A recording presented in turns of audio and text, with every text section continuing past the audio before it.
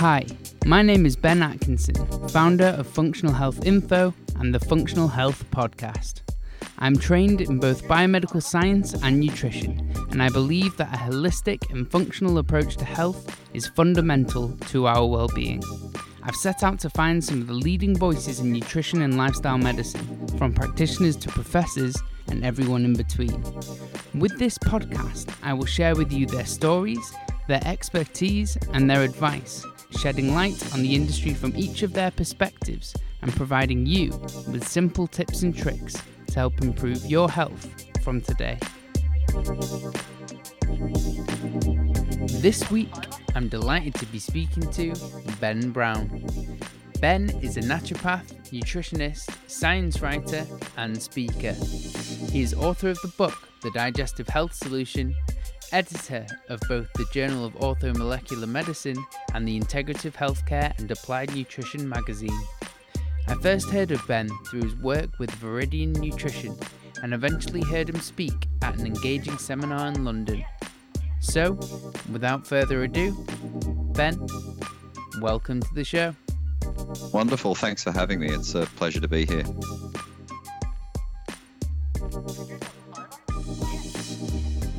So Ben, you have authored the book, The Digestive Health Solution. When and why did this area of research interest you? That's a great question, and it's got a couple of different answers. The first answer is it's always interested me, and the reason for that is because one thing you tend to learn fairly quickly when you're diving into the area of nutrition and functional medicine is that the gut is a critical interface between our environment and food and our health. So it really is pivotal, and the health of our gut is really pivotal for determining the health of our whole body and our brain even.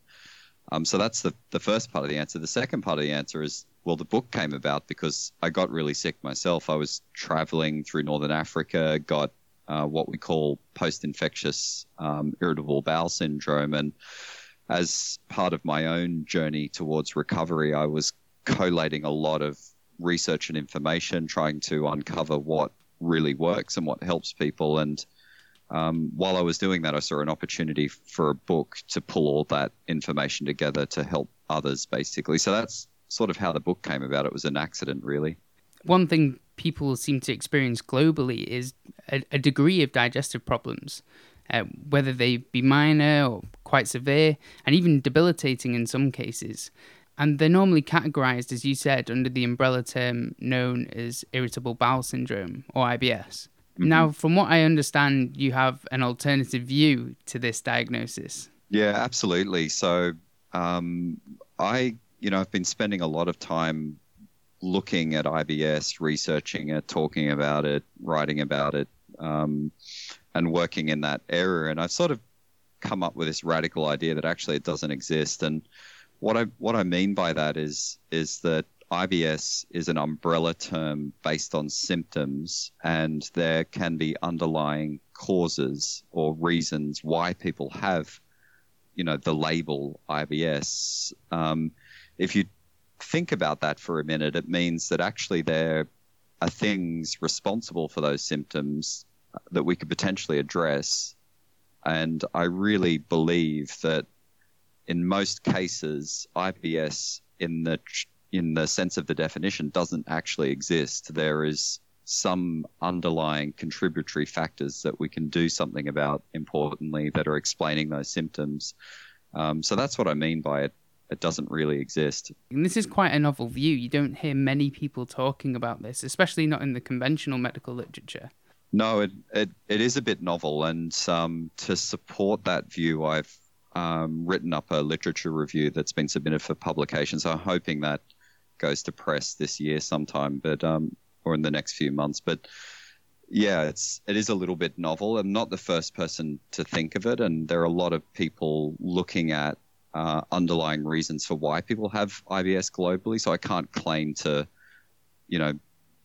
have come up with the idea really, but it's bringing it all together and understanding these varying reasons. Often researchers and scientists and clinicians are looking at individual areas, and all I've really done is just collect all those possible reasons together and pull together that in a scientific publication.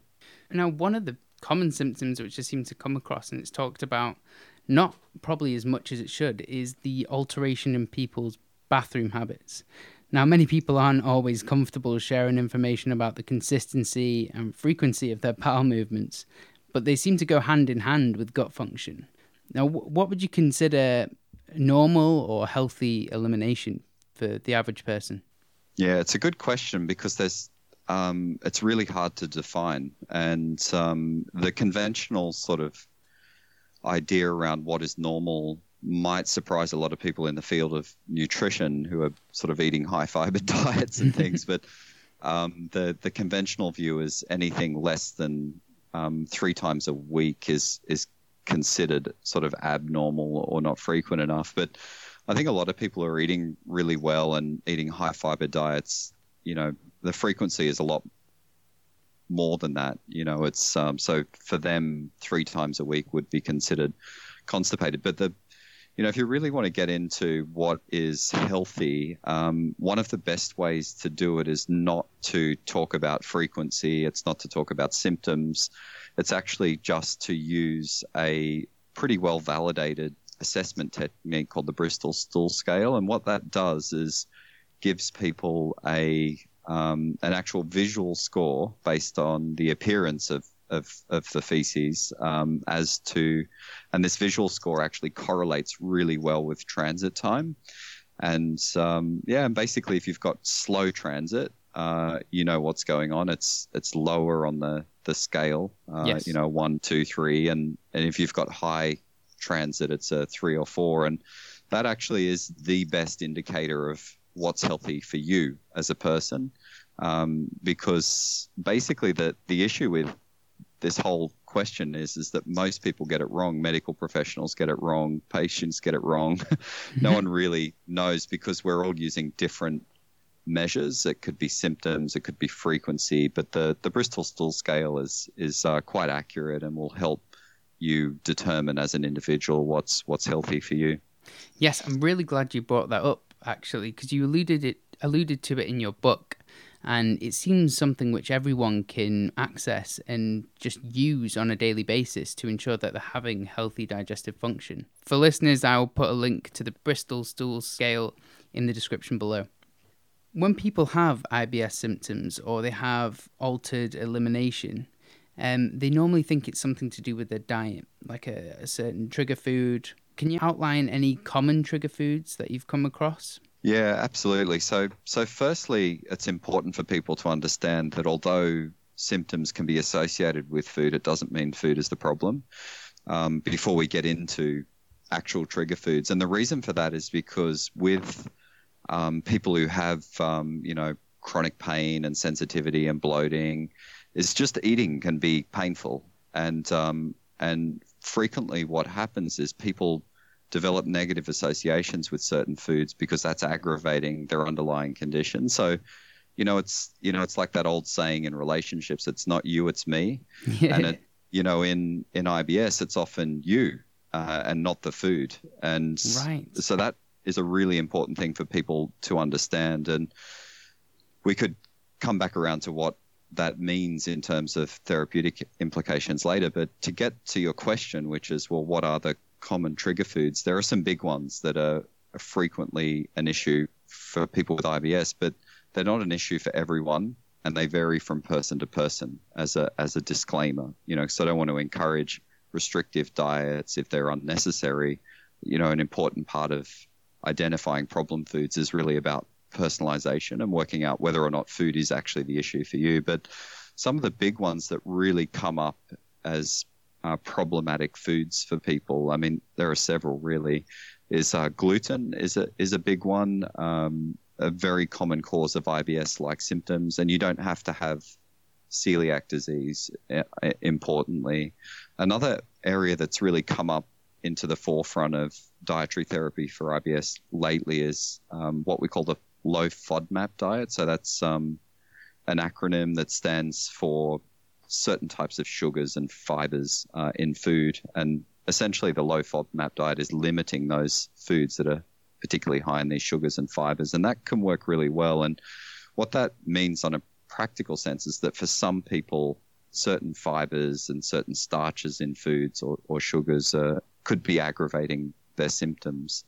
And then, there's a whole stack of others, but some of the big ones are beyond that are food sensitivities. Now, this is a bit of a controversial area is whether or not people have sort of delayed sensitivity reactions to food or not. But right. It seems that they do, and there are tests that are at least clinically useful, although they don't, they're still their accuracy is still debated in the medical literature. They do seem to be clinically useful.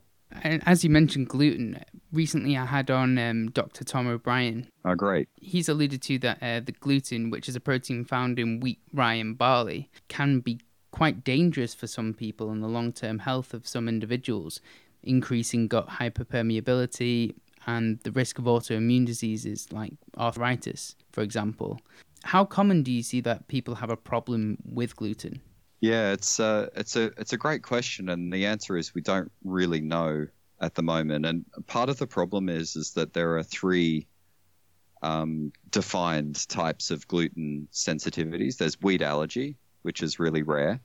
There's celiac disease, which is well defined. It has a prevalence of 1 in 100 people, and that's something we can test for and identify. And then the controversy comes from the third one, which is non-celiac gluten sensitivity. So it's people who are sensitive to gluten but are not wheat allergic and they're not celiac. And that's where the sort of conundrum lies, is because we don't have a test yet for that. And but scientists are working on it, and it seems, I'm overgeneralizing statistics here, but it seems the prevalence in the general population is somewhere around 10 to 15%, up to 20%, depending on which studies you look at. So the answer vaguely to that question then is, as well, it seems that up to 20% of people are reacting to gluten. Now, I want to introduce a caveat here and say that, well, they may be reacting to gluten, but again, it may not be the gluten, it might be you. And I think in some cases what's going on here personally is that actually it's not so much the gluten, it's that you've got a gut that is just very sensitive and not tolerating the foods very well.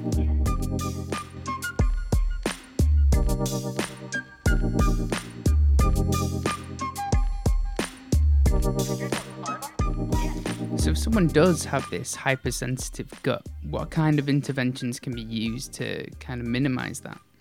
That's another great question, and there are quite a lot of different things that can contribute to that sensitivity. So I'll step back and explain what the sensitivity actually is first, and then we can explore some of the potential causes to why it becomes sensitive. So when you take a group of people who exhibit the symptoms we call IBS, so that's like pain, bloating, distension, diarrhea, alterations in bowel movements, one of the most characteristic things that you'll find in the physiology of these patients across, whatever the cause is, but what you find in their physiology is that they have what we call visceral hypersensitivity. Now, visceral hypersensitivity essentially just means that the nervous system of your gut has become hypersensitive. So it's very sensitive to touch and movement and distension. And we think that this is the key reason why that people exhibiting the symptoms of IBS are experiencing pain, distension, including alterations in bowel movements and things. So the nerves inside the gut are hypersensitive. Now, to give people a sort of point of reference for what that means practically is it would be like if you and they do experiments like this, if you take a group of people and they do what's called a cold pressor test, where they dunk people's hands in a bucket of ice water. And what they've discovered is that if you've got IBS, your tolerance to that cold is a lot lower. Isn't that amazing? That is amazing. So the sensitivity of your nervous system to pain, in this case cold, is has a much lower threshold. And what's fascinating is it's in their hands. These are people with a gut problem. But it seems that their whole nervous system throughout their body is more sensitive to pain and changes. And this is one of the reasons why just eating can be painful for people, is this distension and this normal movement of food through the gut aggravates the nervous system and can cause pain.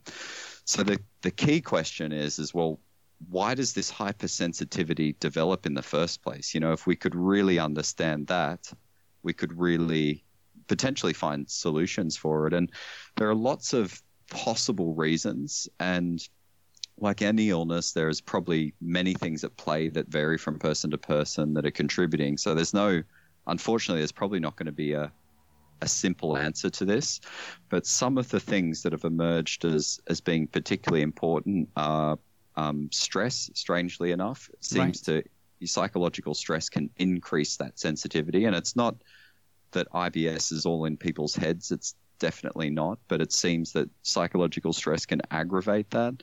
So does lack of sleep, which is fascinating. It seems to have quite a big impact on that sensitivity. So we do know that people who have disrupted sleep rhythms, such as shift workers or people with insomnia, they have a much higher prevalence of IBS. In fact, if you sleep restrict someone who doesn't have IBS, so cut their sleep duration by a few hours, in one particular night, they'll start to exhibit symptoms of IBS the next day. It's it's remarkable. Sleep restriction can cause digestive symptoms and problems. But probably of all the things that are being explored, one of the big ones is the role of gut bacteria. So it seems there's an interaction between certain gut bacteria and imbalances in our gut bacteria and the enteric nervous system, or the nervous system of the gut, and subsequent development of this thing called visceral hypersensitivity or increased sensitivity. Would an intervention like an all-liquid diet, for example, be beneficial for these people? Soup, broths, juices, things of that nature? Yeah, it's a good question, and it's never been tested, so we don't really know.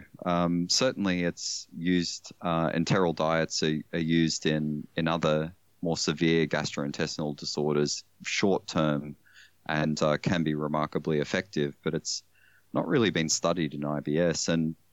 But I think a really interesting thing that I'm noticing, and I'm getting a lot of feedback on, is that sometimes people are developing symptoms for reasons related to just general sort of cooking and food processing. And by that, I mean, it sounds crazy and too simple, is that just people aren't cooking traditionally at home and are not taking the time to chew their food properly and are developing IBS-like symptoms simply because of that. So, what we're talking about here is just chewing things down to a paste and cooking things properly in a way that minimizes gastrointestinal symptoms. So I think there is something to this, and liquids may be a bit extreme, but certainly soups, broths, stews, traditional cooking methods, and chewing, which is reducing things down to a paste, similar to a liquid, I guess you could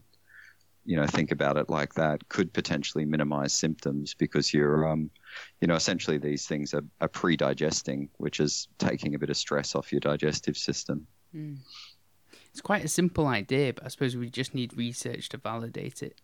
I was just going to ask you brought up the low FODMAP diet before and how FODMAPs can exacerbate the gut. And I know Chris Kresser has recently alluded to how a high fiber diet can almost be, for people with a sensitive digestive system, be rubbing a wire brush on a wound, I think he described it as. And then you've got another group of people who try a low fat diet for kind of minimizing IBS symptoms. Are there diets which seem to work with the majority of people, or do patients often require a personalized approach? Yeah, I mean, I'm all for personalized. I think at the end of the day, that's it. And but certainly, if you look at the data on the FODMAP diet, it seems to be one of the most effective. I mean, there's a very high response rate, around 75% of people respond with an at least 50% reduction in symptoms, if my memory's correct. So it's, it really stands out as something that's remarkably effective. The caveat with the low FODMAP diet, and this sort of brings us into the issue of, there's a bit of a conundrum and controversy around fiber, is that it's essentially quite restrictive, and it's also a low fiber diet by its nature. So what you're doing with a low FODMAP diet is, though you're taking this sort of wire brush out of the gut, so to speak, is that you're also removing the wire brush that keeps you healthy, cleans your gut, and keeps you fit. So I really think, again, we need to be careful if we're sort of, placing things in the context of offending foods when actually they may be beneficial. And again, it may not be the food per se, it might be the gut that's sensitive. And certainly I believe this is the case with the reason why people are responding so well to the low FODMAP diet is it may not necessarily be the diet that's the solution. It's just symptom relief, and actually the problem is their gut is just sensitive and a bit out of balance, and focusing more on improving digestive health and the balance of the gut, so to speak, could mean that people tolerate FODMAPs. Yes, and it seems, I know Professor Kevin Wheeling at King's College London has done a lot of work in this area, and he found that people on a low FODMAP diet, if I remember this correctly, can introduce FODMAPs more so than they could tolerate before, but there's just like an upper threshold limit which they can't cross, and like finding that limit seems to be the hard part. Yeah, absolutely. I mean, this is sort of standard procedure with the low FODMAP diet, is once you've moved people into a restrictive phase, a rather restrictive phase, you slowly reintroduce things to find a tolerance. What I'm talking about is actually maybe we're looking at the wrong thing with the FODMAP diet. And right. The problem is no one's really challenging it in that way. There was a leading group of gastroenterologists several years ago, and I referenced this paper in my book in the section on FODMAPs, but it's a brilliant study. Basically what they did is they took a group of people, challenged them with FODMAPs, so they gave them challenges with things like lactose and sorbitol and some other sugars that are considered FODMAPs. They all got symptoms, as you would expect, and then what they did is they improved the health of their gut flora. Now, in this case, they were eradicating something called small intestinal bacterial overgrowth. They then, after this improvement in their gut microflora, challenged them again with the FODMAPs, and they were fine. There were no symptoms after response to challenge. So for me, this says, well, hang on a second. Maybe the problem here is not the FODMAPs. Maybe it's the fact that our gut bacteria are over-fermenting these sugars and fibers in a way that's potentially detrimental, and that improving our gut health and the health of our gut flora could help us tolerate these, what are natural foods better rather than remaining on a restrictive diet. So it's sort of thinking beyond the dietary intervention to, well, why are these FODMAPs a problem for some people? Right. And this idea of this small intestinal bacterial overgrowth, or SIBO, is the idea that the bacteria from the large intestine go into the small intestine. Can you explain how that contributes negatively to health, and is this a large contributor to IBS symptoms? Yeah, so it's a great question, and it's quite a controversial one at the same time. And right. So to step back and set the scene, basically what small intestinal bacterial overgrowth is exactly what the name suggests, and as you've described, is you have normally in a healthy gastrointestinal tract, you have a preponderance of bacteria in the large bowel. Now, what's happened in SIBO is these bacteria have grown up into the lower regions of the small bowel, which sort of sits above the large bowel in terms of relationship. And they're not normally there. And what's happening is that these colonic microflora, or these flora from the large bowel, are now in the small intestine doing the same job they do in the large bowel, which is fermenting. So they ferment food, basically. And so what you've got all of a sudden in SIBO is over fermentation too far up in the digestive system in an area that's not really used to it. So you get a lot of gas and distension and pain, and these are the symptoms of IBS. Now, because of this pathophysiology, a lot of scientists believe that SIBO, or small intestinal bacterial overgrowth, is a key underlying cause of irritable bowel syndrome. And I think there's certainly some truth to this. We do know for sure that, eradicating SIBO can result in good clinical improvements in people. But there are a few caveats around this. One of them is that SIBO is common in people who don't have symptoms. So whether or not it's, a normal phenomena is debatable. Also, the treatments that we have for eradicating SIBO often not particularly effective. It can reoccur, and there's problems around that. So it's a bit of a hot topic. My personal view is that it's certainly contributing, but we need to step back and ask, well, why is it there in the first place? And we also need to question, well, is it a problem for this particular patient rather than just routinely, testing and treating? So it's a really interesting area to talk about, and certainly there's a lot of research going on into SIBO globally at the moment that'll help us understand its impacts and implications and possible therapeutic interventions moving forward. I'm glad you brought up bacteria in general, because I wanted to dive into probiotics primarily, because many people are aware that the benefits of good bacteria, which is often associated with eating live yogurt and fermented foods. And I recently heard from Dr. Francesca Fava at the Nutrition Society Irish Conference, where she outlined the 3 Ps to promote a favourable microbiome, which are probiotics, prebiotics, and polyphenols. Now, how essential is it that individuals consume all 3 of these substances to promote the health of the gut? That's a great question, and I'm just going to blow it up for a second, because yeah, of course. I think there's a bit of an overemphasis on the 3 Ps, or even, traditionally it was the 1 or 2 Ps, really, probiotics and prebiotics, and polyphenols have sort of come into the scene later. But I think what everyone needs to understand is that with, firstly, probiotic research, there's a very strong commercial bias. So this whole fixation on probiotics comes from a very commercial bent, basically, which is influencing researchers, education, the rest of it. So we've had this real emphasis and fixation on probiotics, partly because there's a lot of money in it, and there's a lot of, underlying reasons to educate people about it, get that message out there and things, and it is becoming very pharmacological. Now, that's not to say that they're not important, and they are really important therapeutic interventions. I'm sure of it, but I feel like there's a strong overemphasis on the importance of these for improving the gut microflora, and there are a lot of limitations with probiotics that are often missed when their benefits are being communicated. Now, when I say I want to blow this up, I want to step back and say, well, forget the 3 Ps, let's talk about food, because really it's the complexity of your overall diet. Forget polyphenols, fermented foods, probiotics, prebiotics. It's everything that is influencing your gut microflora in a much more profound way than any one of these ever will.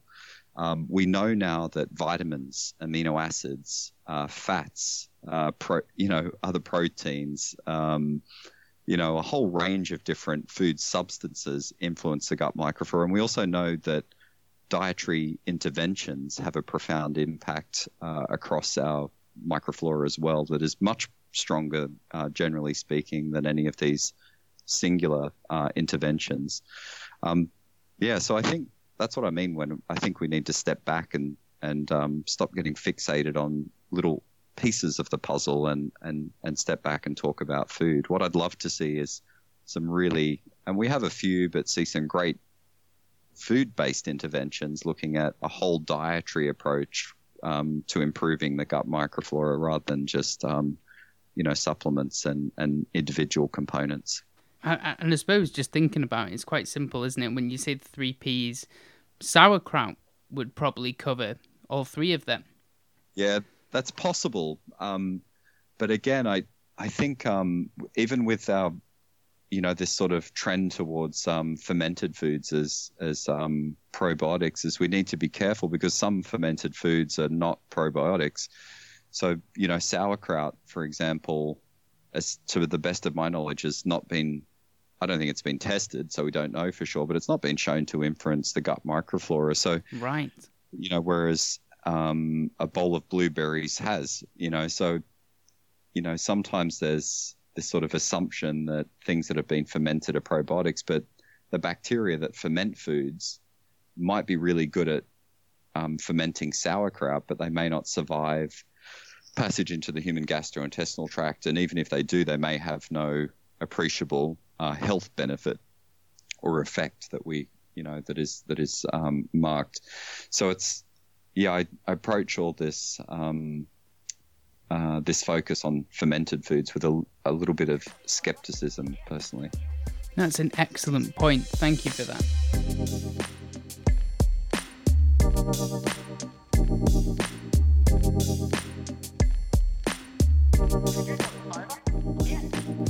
Now, in regards to specific strains, I know you said it's quite industry funded, and a lot of money has been pushed on this, but specific strains of probiotics seem to work well at reducing symptoms of IBS. I've seen it in several studies now, and I was wondering whether you thought that these combination of probiotics have any efficacy over using a single strain of probiotic for some individuals.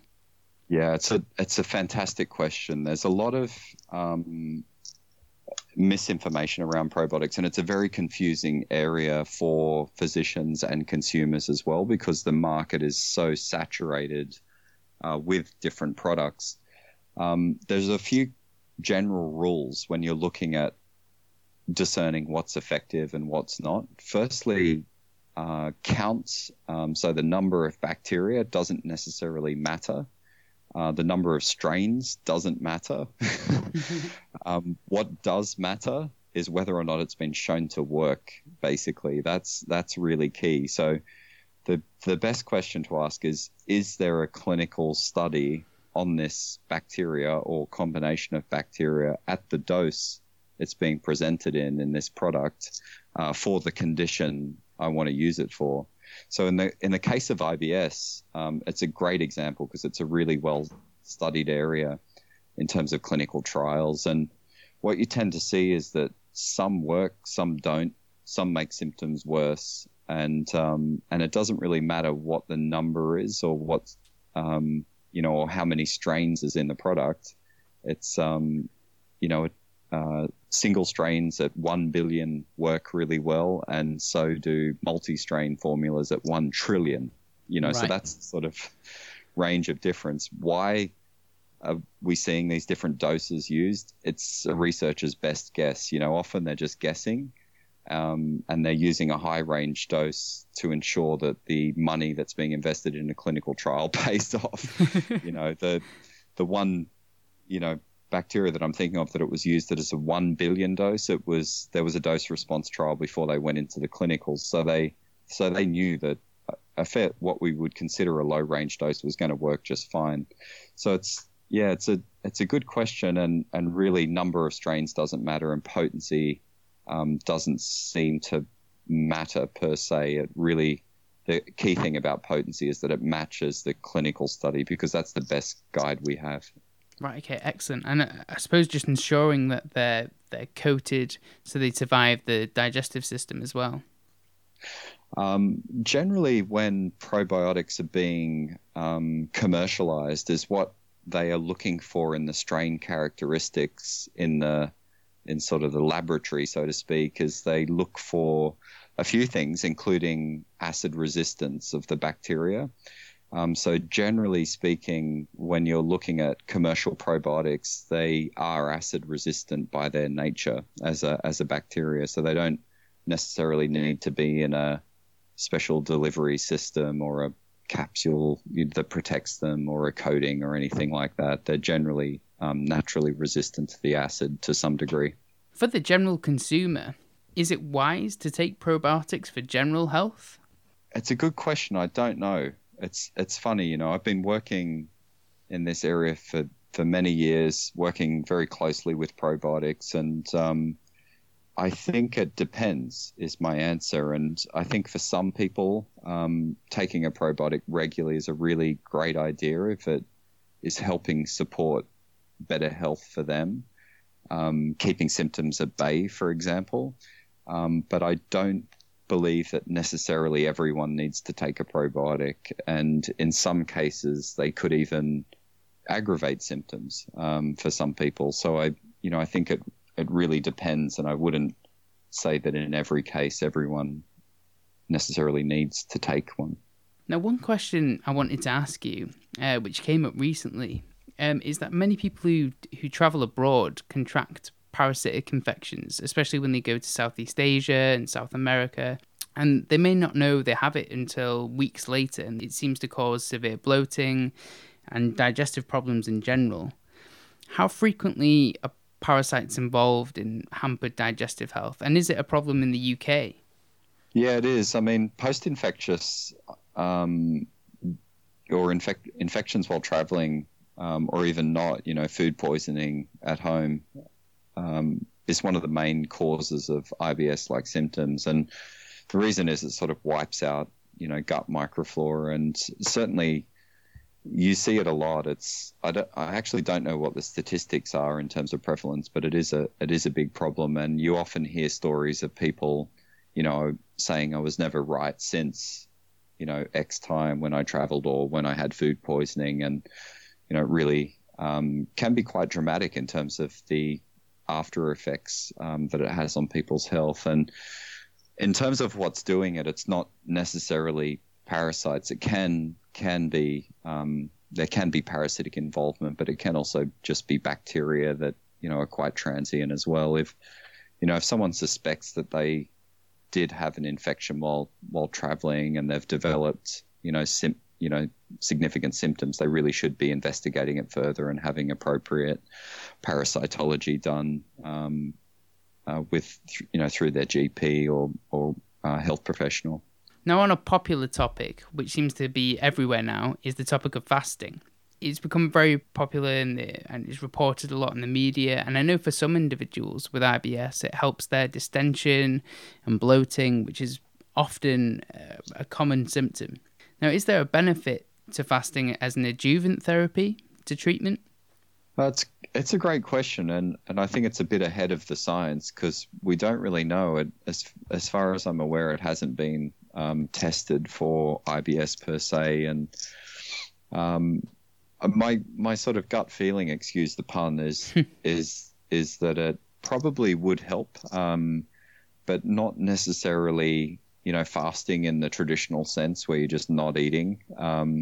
What I'm sort of leaning more and more towards as this research evolves is what I have coined food rest, where you're just giving yourself a break from eating, basically. And that doesn't necessarily mean anything radical. What I tend to suggest would be, a reasonable practice is to extend the fasting period between dinner and breakfast. So if you can stretch it out to, 10 to 12 hours at least, and also consider, if it works for you. I think everyone's different and fasting is not necessarily great for everyone, but if it works for you, just getting rid of snacks basically and limiting your food intake to meals. So by doing those few things, what you're doing is giving your digestive system a lot more rest than most people are giving it, because we're eating, 5 times a day and snacking late at night or eating late at night or very early in the morning. So there's very little time for rest. And I think the potential benefit for that is that your digestive system essentially works in a few phases, and one of these phases is kicks in when you stop eating food, basically, and it's it's like a cleaning kind of phase, and these muscular contractions start moving through. It's called the migrating motor complex, and it moves through your gastrointestinal tract, these muscular contractions, when you're not eating, basically. So it's right that, it's sort of counterintuitive, but not eating is really important for improving gastrointestinal motility. And and we certainly know that motility is a factor in IBS-like symptoms. So there could be something to this. Okay, and would that work for people with, let's say, constipation, just simply not eating and giving the digestive system a break? Would that help move things along? Theoretically, yes, and clinically, yes, but it's not really been well studied. But certainly it works, and you see people eating less and less frequently can really improve, bowel frequency and regularity. So I think there's something to it, and again, the question's ahead of the science a little bit, but the logic is there and the theory is there, and certainly it can't hurt, and it would be worthwhile trialing as a strategy. I suppose with everything, it's a personalized approach, right? To see what works for the individual. Yeah, absolutely. And I mean, with something like that, where you essentially just increasing fasting period and reducing snacking, it's there's nothing to lose really. It's not a crazy intervention, and it's certainly worth trying. I read an article of yours in the ICAN magazine a while back now. It was on lipopolysaccharide, or LPS. I was wondering if you could touch upon LPS and its role in digestion. Yeah, no problem. So it's a bit of a deep topic, but what I'll do is try and summarize that. So I actually wrote a review paper on this topic, which was published in 2017, looking at the role of nutrition in modifying what we call metabolic endotoxemia. Now, what's really interesting is that this concept of metabolic endotoxemia has emerged as being really important for contributing to chronic disease. And what it essentially means is, or what it's defined as, is a pathological or a high level of what we call lipopolysaccharide, also known as endotoxin, in the blood. Now, that's a bit to get our heads around, but what's happening here is that normally a small amount of what we call endotoxin or lipopolysaccharide from our gut bacteria can get into our bloodstream. It's quite a normal phenomena. Everyone has it, and it's really just small fragments of bacteria getting through the gut into the bloodstream. And there's it's okay. It's actually quite normal. What's happening is that due to a number of different things, many of them dietary, is that some people are getting a higher than normal level of these gut-derived toxins into the bloodstream, and that's activating problems systemically. So we know, actually, it's not even think anymore. We know that it's contributing in part to things like cardiovascular disease, potentially neurological disease, type 2 diabetes, obesity, and other chronic illnesses. This is a fairly well-documented phenomena now. Now, the question for us is then, from a practical standpoint, is well, we know it's happening and we know it's a problem for some people. What can we do about it? How do we investigate it? How do we manage it? And the great news is that actually a large part of the reason we have excessive amounts of this toxin in the blood has got to do with what we're eating, and the solutions are actually quite simple. So what I did in reviewing the literature is try to identify the things that we know are impacting the blood level of these endotoxins, and it turns out that actually, it's refined foods, not enough vegetables, not enough fiber, too much fat.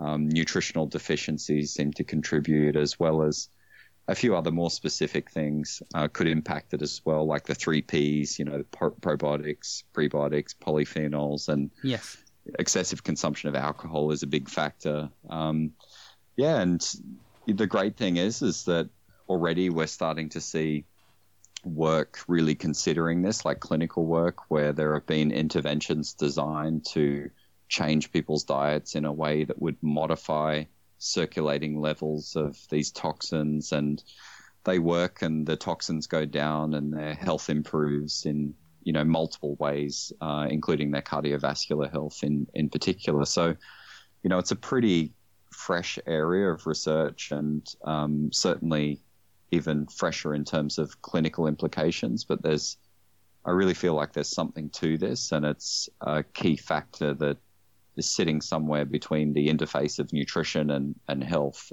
that's important. And I was wondering, is this condition, or this metabolic endotoxemia, linked to, or at least what contributes to it, would be gut hyperpermeability or a leaky gut? which is commonly known?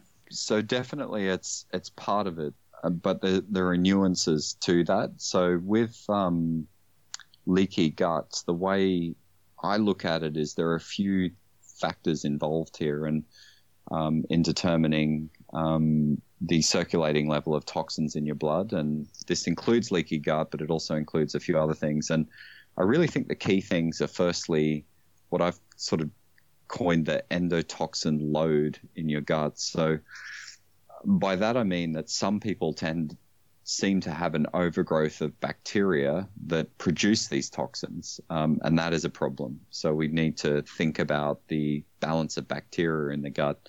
The other thing is that there are two ways in which these endotoxins, two key ways in which they get from the gut into the bloodstream, and one of them is through this, traditional view of intestinal permeability, where we have the junctions that hold the intestinal cells together breaking down, and they let these toxins through these gaps between the cells, and they get into the bloodstream. And this is the sort of traditional view of what leaky gut is and the mechanism involved. But there's another mechanism that's equally important, and that is what we call the transcellular pathway. So rather than going paracellular, like in between the cells, it's actually going through the cell. And yes, how that happens is fascinating.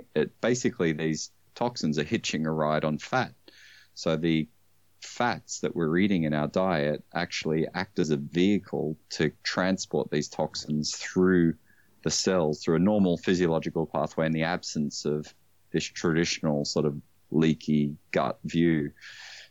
So this is really interesting because understanding these pathways a little bit better, these two key pathways, helps us understand how we could intervene and do something about it. So looking at the first pathways, well, we've got to ask, well, why are the junctions broken down? And it turns out that there are two things that we know open up these junctions. There are only two real ligands for these, or keys that have unlocked these doors. And one of them is gluten, interestingly enough, and the other one is bacteria. So that's really fascinating, is that bacteria and gluten, in fact, gluten is almost recognized as a bacteria by the gut. So it's working through the same pathway and opening up this door to toxins that then seeps through the cells. So changing the gut bacteria, improving it, certainly probiotics have been shown to do this, and prebiotics, and that could help lower blood endotoxin. So that's really fascinating. And the second pathway, well, if it's related to fat, has a lot to do with the fat that we're eating. And it turns out that it's not just fat amount, which it seems to be, it's also the type of fat. And the take home that we're seeing from the science to date is that if you're eating really unhealthy processed fats in high amounts from industrially cooked, foods, fat is the real problem. When you're eating healthier fats, it tends to almost have the opposite effect. It actually lowers this circulating endotoxin and has a very different effect physiologically than just fat in general. So it's not just quantity, it's also quality. So just to clarify about healthy fats, are you referring to plant sources such as nuts, avocados, cold-pressed oils, things of that nature?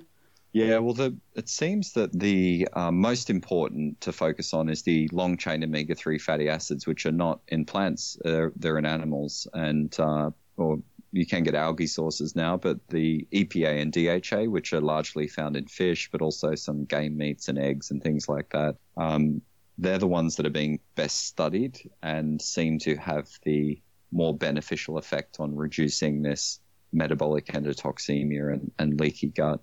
I think it's becoming more and more obvious as we're speaking that it's not one pill to fix an ill. It's a multifaceted approach that you need to reduce IBS symptoms or certainly treat the underlying cause.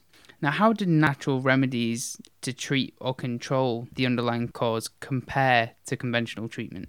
They're similar, and they both have limitations. If you're prescribing, something like peppermint oil in the place of a drug, antispasmodic, the effects are not dissimilar. And the issue is that in both cases, you're not really treating the cause. So, if you're looking at symptomatic, even if it's natural treatments, they often have a sort of variable effect and may not, result in a really good lasting clinical effect. It gets a bit different when you start using natural products that are designed to correct the underlying imbalance. So, for example, peppermint oil, great antispasmodic, works quite well, but it's not really going to fix the problem. It's more like reducing muscle spasms. But if you start using something like digestive enzymes for people that need it, so people that do have low enzyme production, which is something we can test for, you're really talking about a different creature in this sense, that you're using something to support an underlying imbalance, and that has been shown to help keep people who need it symptoms at bay for years, literally. So, I think, just like for like, one of the problems with natural medicines is they can work like conventional medicines for symptom relief, but really their biggest benefit is that when we're personalizing them to the patient and identifying, things that they really need. Digestive enzymes is one example. Another one would be vitamin D. We know that a lot of people with irritable bowel syndrome are vitamin D deficient. You correct that deficiency. It's not going to work for people who are not deficient, but you correct that deficiency and some people get a lot better. So, it's about, again, personalizing. Is there any treatments or natural remedies which seem to work in most or the majority of patients with IBS symptoms? I think it's there are a few things that really stand out for quick relief that tend to work quite well for most people. Probiotics are one.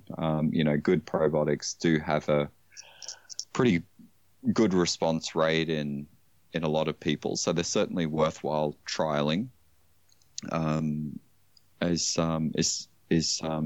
just probiotics, and part of the reason they're working is imbalances in gut flora are one of the key underlying factors in the development of digestive symptoms, whatever the cause. It seems to be a key thing.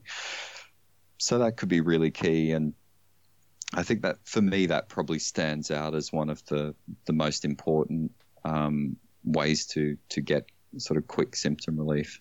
I know we're coming up on time, so I've just got a few quick questions for you, which I seem to ask everyone that comes on the show. How important do you think it is that we promote the collaboration of healthcare professionals when tackling chronic disease?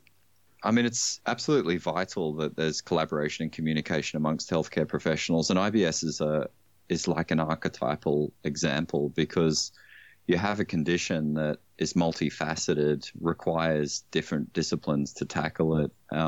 We know it responds really well to psychotherapy, like these sorts of symptoms, even if the condition is not in people's heads, it's organic and physiological.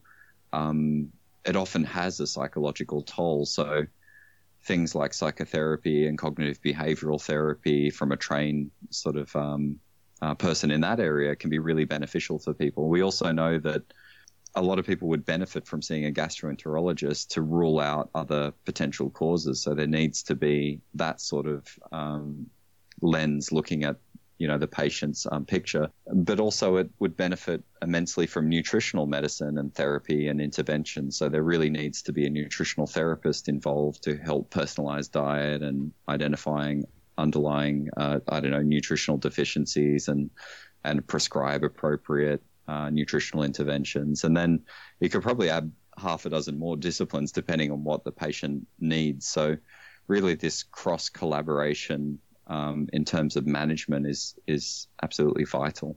Could you give me your opinion how you think medicine is evolving as new research emerges in this area? Lifestyle medicine's a funny thing. It's like we all know we need to sleep well and exercise and eat well, and that's great. But the challenge is getting that into medicine in a meaningful way that's personalized and that helps manage and treat people's illness. And that's the next step, I think, is, we know lifestyle medicine's important. It's how do we implement that in practice? And I think one of the challenges with lifestyle medicine also is stepping up its game a little bit in in terms of getting a bit more sophisticated and personalized rather than just being, well, how do we get public health messages into practice? That's great. But I really feel like, at least based on my experience, that there's a lot more to it than just eating well, sleeping well, and exercising. There are nuances with nutrition and lifestyle interventions beyond that are critically important for improving people's health, including personalized nutritional therapy, where, for example, you're identifying food sensitivities, reactions, correcting nutritional deficiencies, that sort of thing, which is a lot more sophisticated than the traditional view of lifestyle medicine.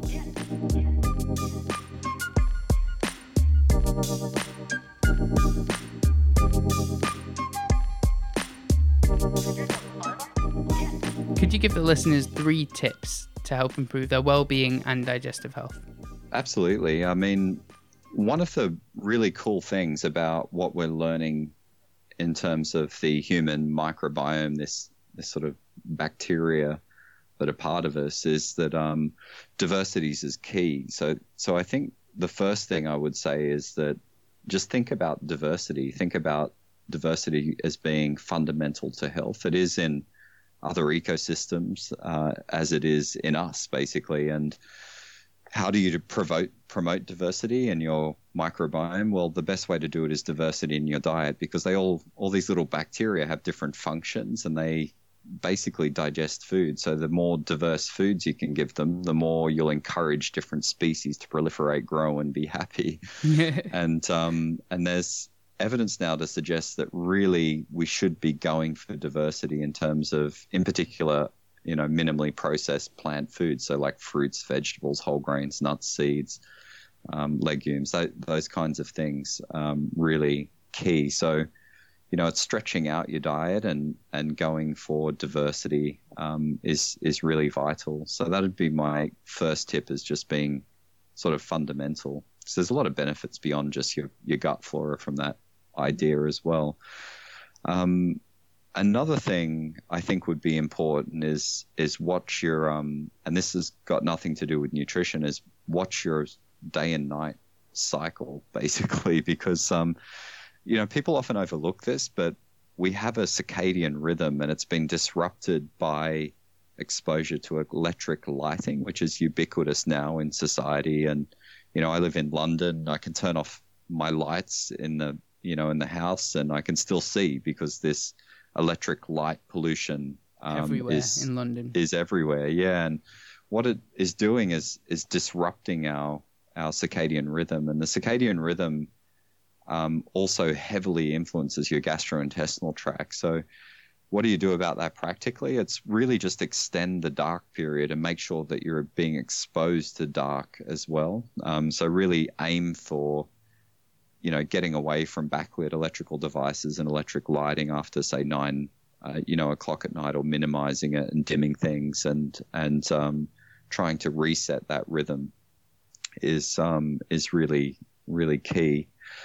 And then I think beyond diversity, getting back to nutrition, it's really just, an emphasis on eating well in general. And I mean, it sounds too simple, but there's always beauty in simplicity. And one of the problems with medicine in general and nutrition in general is we tend to go too deep into specific areas. And really, I think it's vital to step back. Like I said, with probiotics and fermented foods, like forget fermented foods and probiotics, step back and think about your overall diet. Like that is really foundational, and it's the health of your overall diet that's going to determine your overall health more than any single nutritional intervention. All these other things are great, but they're really complementary to getting those foundations sorted, because that'll have the biggest effect.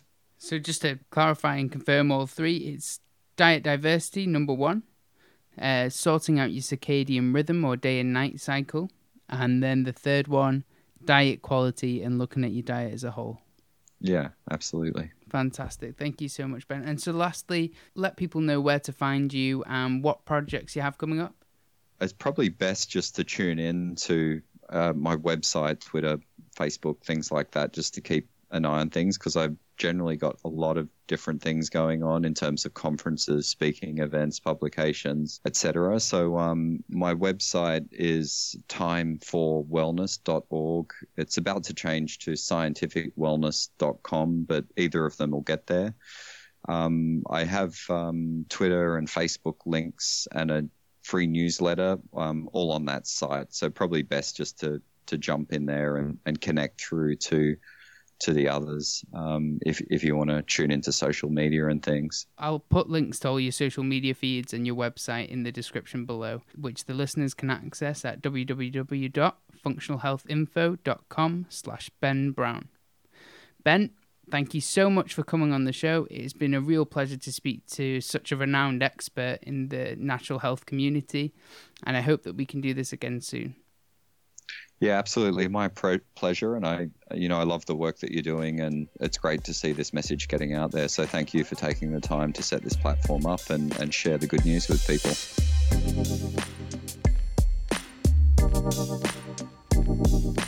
Thank you for listening to the Functional Health Podcast. I hope you enjoyed my conversation with Ben Brown.